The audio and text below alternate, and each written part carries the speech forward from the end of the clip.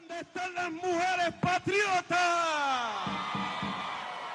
¿Dónde está la juventud revolucionaria?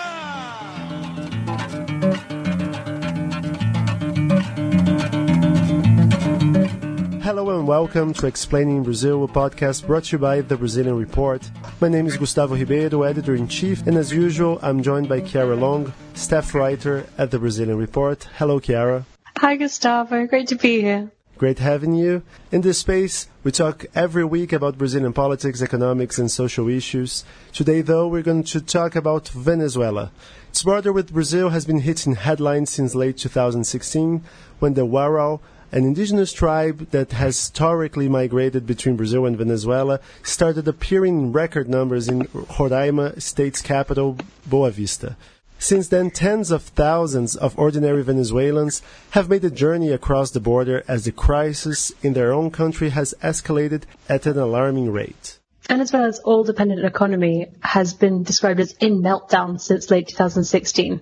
The lethal combination of a shrinking economy coupled with insane inflation levels, a rise of more than 4,000% between January this year and the previous year, has been a huge factor in the mass exodus.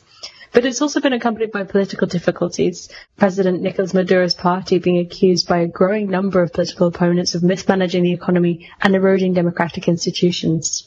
Economic conditions have resulted in food shortages, which have been a key factor, but so has the violence. Last year's protests calling for direct and immediate elections ended with tear gas, rubber bullets, and beatings from police officers. Divisions have been so extreme that even the country's intelligence and police forces are split between different sides. For all the opposition that Maduro faces, he's managed to hold on to power. His supporters credit his party with pulling millions of Venezuelans out of poverty over the last 2 decades by using the country's oil to boost its economy. But with divisions so high as elections approach, it's unclear what's next for Venezuela. It's also unclear what exactly will happen with the Venezuelans who are still heading across the border to Brazil. Approximately 70,000 Venezuelans had crossed into Brazil by February this year amid rumors that Brazil might close its border, something that President Michel Temer has denied. Boa Vista, whose population is now 10% Venezuelan, is struggling to provide adequate shelter, employment, and healthcare services. And Brazil's central government is unsure about what to do, flip-flopping between moving all Venezuelans migrants to one place or dispersing them throughout the country.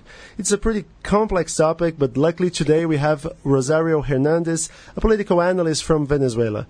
Rosario is a member of the website Young Diplomats, a partner institution of the Brazilian Report. Young Diplomats is a website that brings forward the viewpoints and analysis of young people on diplomacy and foreign policy. Rosario, welcome, and thank you for joining us at Explaining Brazil. Thank you so much for having me. Rosario, it's hard to know where to start, actually. Can you tell us in a nutshell what does Venezuela's crisis mean for the country and for its neighbors in South America as well, please? Well, it is certainly hard to know where to start, but it's a bit of a dystopic scenario. It's more like an Orwellian novel. What's happening in there? What does it mean? Well, it means, humanitarian crisis, social crisis, economic crisis. It's you were talking about the hyperinflation, and of course an immigration crisis that you can see in Brazil. It's not just in Brazil, of course. It's happening right now also in Colombia. I've heard that there are troops that are being mobilized to the border to control, the fleeing Venezuelans that are trying to get away from all the crisis. And, it means, as I said, humanitarian crisis. They're people. It's not even about finding what to eat, but they're people that need medicines, for example, and that it's not accessible in the country. So, of course, in that situation when you're being forced to, you take the civis out of the civilization, and it's almost nearly to a very animal state, like in which people are just trying to survive. This is what's happening. And obviously we're talking about the neighboring countries, but also there are Venezuelans just all over the place. I am currently in Guatemala, and it would sound crazy, for us, perhaps 15 or 20 years ago, that Guatemala would put a visa restriction on Venezuelans, but it has just happened. It has been adopted. So yeah, it is a big thing, not just for Venezuela, but for the region. It does represent a big problem for the region, of course. And can you tell us a little bit about what's going on with the politics at the moment? Because we know that there are some really extreme divisions currently facing the country, but what does that mean? And especially what does that mean right now with the elections so close? So the division was very marked, I would say a few years ago, where it was really strong, even like among oppositions, there would be fractions of the oppositions that would say, don't go vote. Some of them would say, go vote. I feel like the opposition now is starting to get unified against both government and opposition leaders. They feel betrayed by the opposition leaders that they have been all the time voting for. They do not trust the electoral system. So yeah, that's the main division. Actually, right now, the main contender that would run against Maduro in the elections that are supposedly coming in May, but it's not yet. Nothing is really sure. First, it was going to be in December. Then they called it, they wanted to make them earlier, now in April, and now it's going to be in May.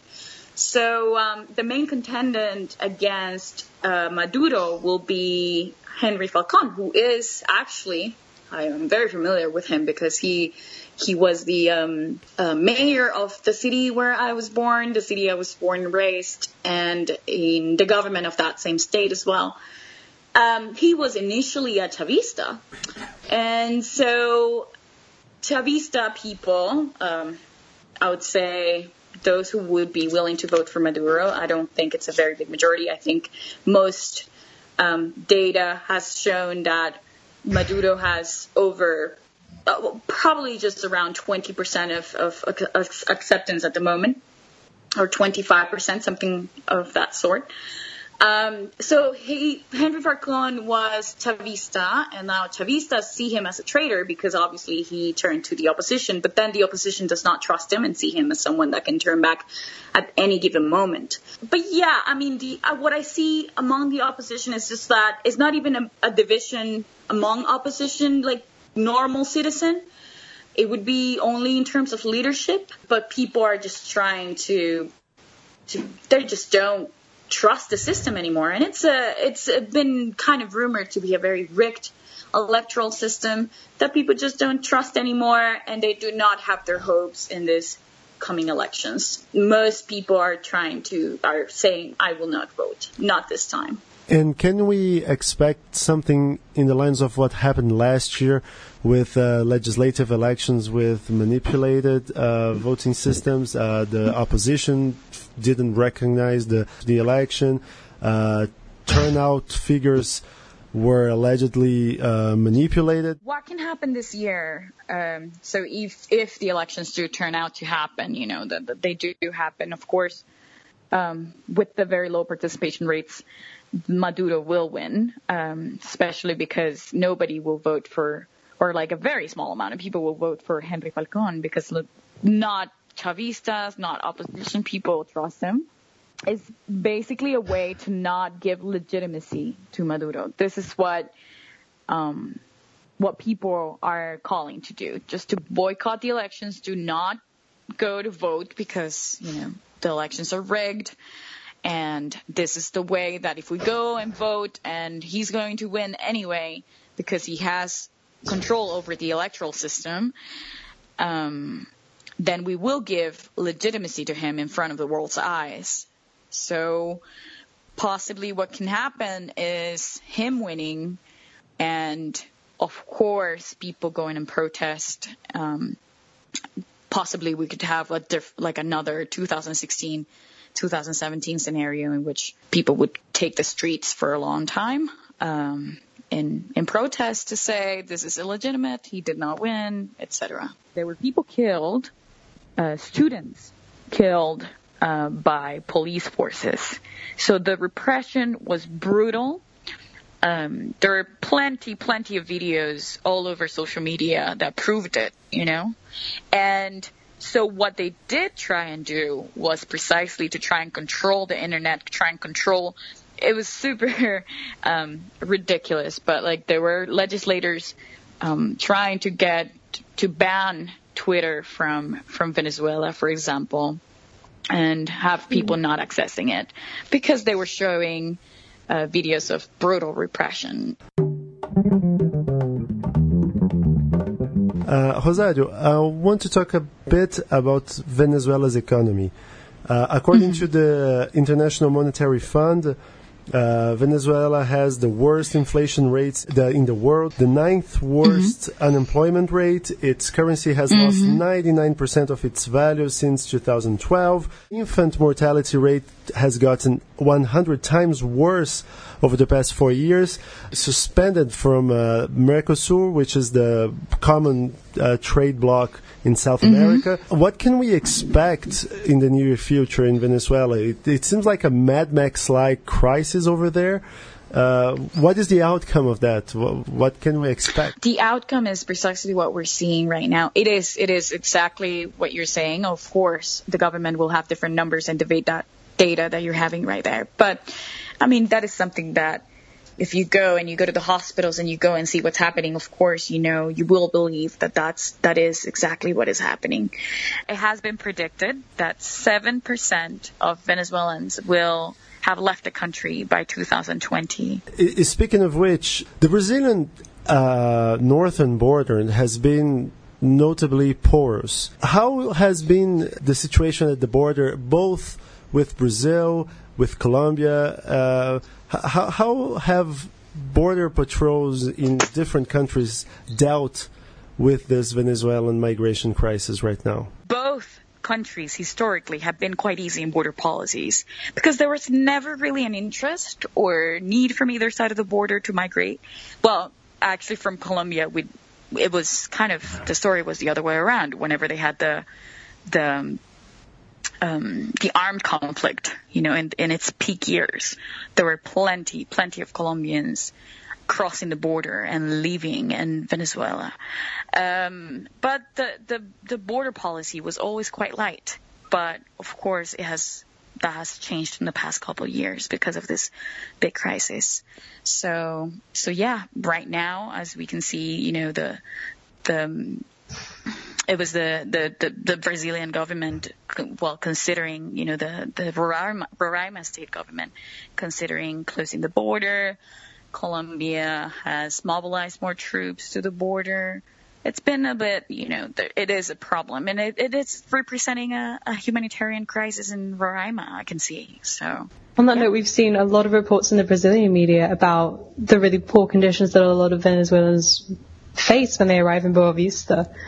And I think a question that, a lot of people are probably unsure of is that really better than what they had in Venezuela? Because they still don't have shelter, they still don't have adequate food, they still don't really have sufficient health care. I mean, what do you think? What are your thoughts? Well, that can only tell you how bad the situation in Venezuela can be, that so many hundreds are willing to walk hundreds of miles through the jungle just to get to a place that does not even have adequate living conditions either.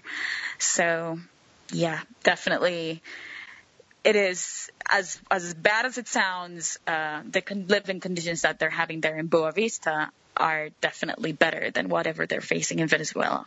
Yeah, at the Brazilian Report, we published a few months ago a story about Venezuelan women that once they get to Brazil, and the mere fact that they are Venezuelans, Brazilian companies and Brazilian business owners, they offer much less money, significantly less money for the same jobs, and a lot of them have been forced prostitution.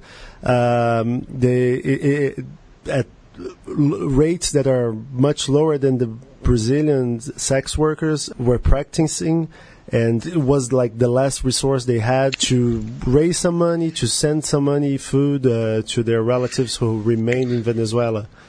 Is this kind of situation similar to what's happening in other Latin American countries where a lot of Venezuelans have migrated to? Yes, unfortunately there is a bit of a reputation in that in Central America. I would say specifically Panama, some either in Guatemala, and of course in Colombia, that there are some women who have turned to prostitution. I've also heard about a few countries that also are kind of, I wouldn't say countries, but people that could be taking advantage, of course, from that situation, from whatever desperateness a person can have, and offer less money for something that they would offer anybody else, you know. So yes, I've certainly heard about these things. I have not come across something that would prove it completely, but this is for sure something that has been said for quite a while. I mean, I think we should also talk, it being that we're on kind of conditions and how people live. You mentioned as well that journey, and I think it's really important that we talk about the conditions on that journey, because you said, as we've seen in a lot of reports, a lot of Venezuelans who are coming to Brazil, at least, come across by foot. They make this incredibly arduous journey through the jungle and through the mountains. I mean, I would love to hear how many people you think were really making that journey in those conditions, because I think for a lot of people outside of the situation, it's really entirely unthinkable that anybody could cross that border on foot, would walk so many hundreds of miles. Yeah, and it hasn't happened only to Brazil, but definitely there have been people that have crossed the border by foot, going to Colombia and crossing this river that is in the border. And that was quite a new, I think back 2 years ago when this whole crisis deepened. Well, because the crisis has been going on for years, of course. I would say since the fall of oil prices in 2014, but I would say like the actual refugee crisis has, I'd say since 2016, and I think it was in 2016 that there was a big report on, and I believe there was a documentary done, or like a big, TV report, I think done by BBC, if I'm not mistaken. Like, I might be, of course. There were people crossing the border with just a couple of backpacks, their entire lives in a couple of backpacks, crossing a river and crossing the border by foot, just to try and live better. So, yeah, the journey. And, of course, they face, the border has a reputation of being extremely dangerous. They face extortion in the border. Sometimes there will be their own military forces that are guarding the border that would allow them in, but of course in exchange of something, of whatever little money they might have left in their pockets. I've heard of some people, of course, hiding it in other places in their bodies so that it won't be taken away from them.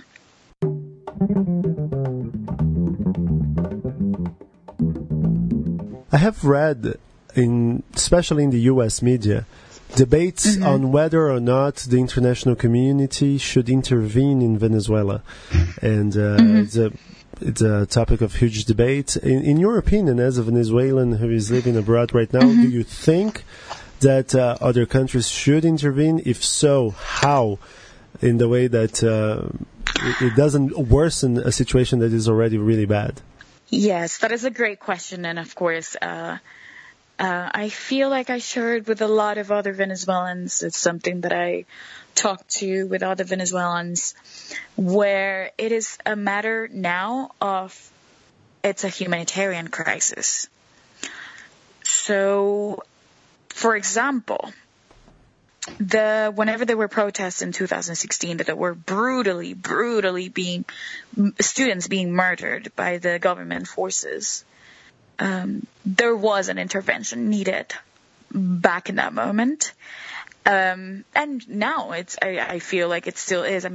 When you have people dying in the hospitals because they don't have any treatment, when you have a rise in child mortality, of course, that would be more of a humanitarian intervention than anything else. It's not just talking about politics or just trying to implement a specific policy. is just basically trying to save lives. So yeah, but of course, I also understand the right of every government to not get involved, right? So in which ways is an intervention appropriate? It is really hard to tell, but I would say the government of Venezuela should be forced by the international community to hold completely fair elections with international watchers, of course, and an electoral system that is, I would say, 100% trustable by Venezuelans.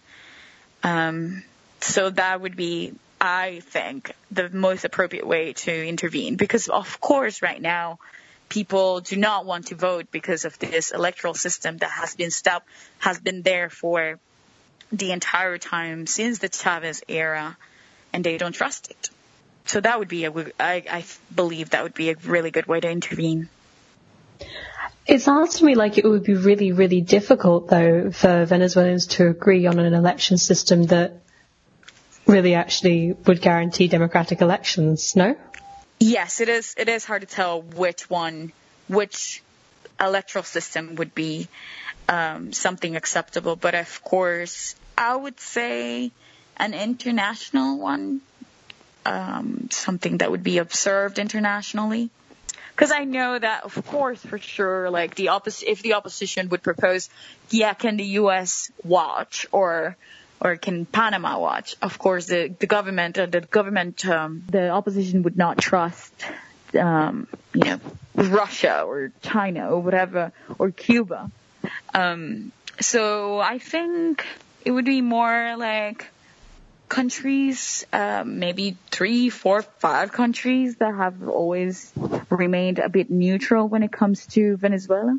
This is definitely a situation that does not have the light at the end of the tunnel. Well, Rosario, thanks for your time.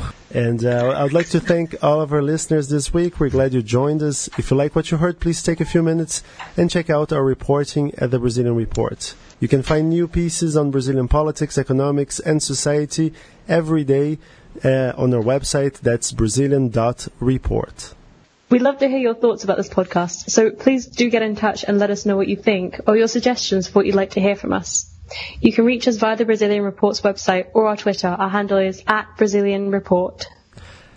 This podcast was written by Chiara Long and produced by me, Gustavo Ribeiro, for the Brazilian Report. That's all for this week. We'll see you next week.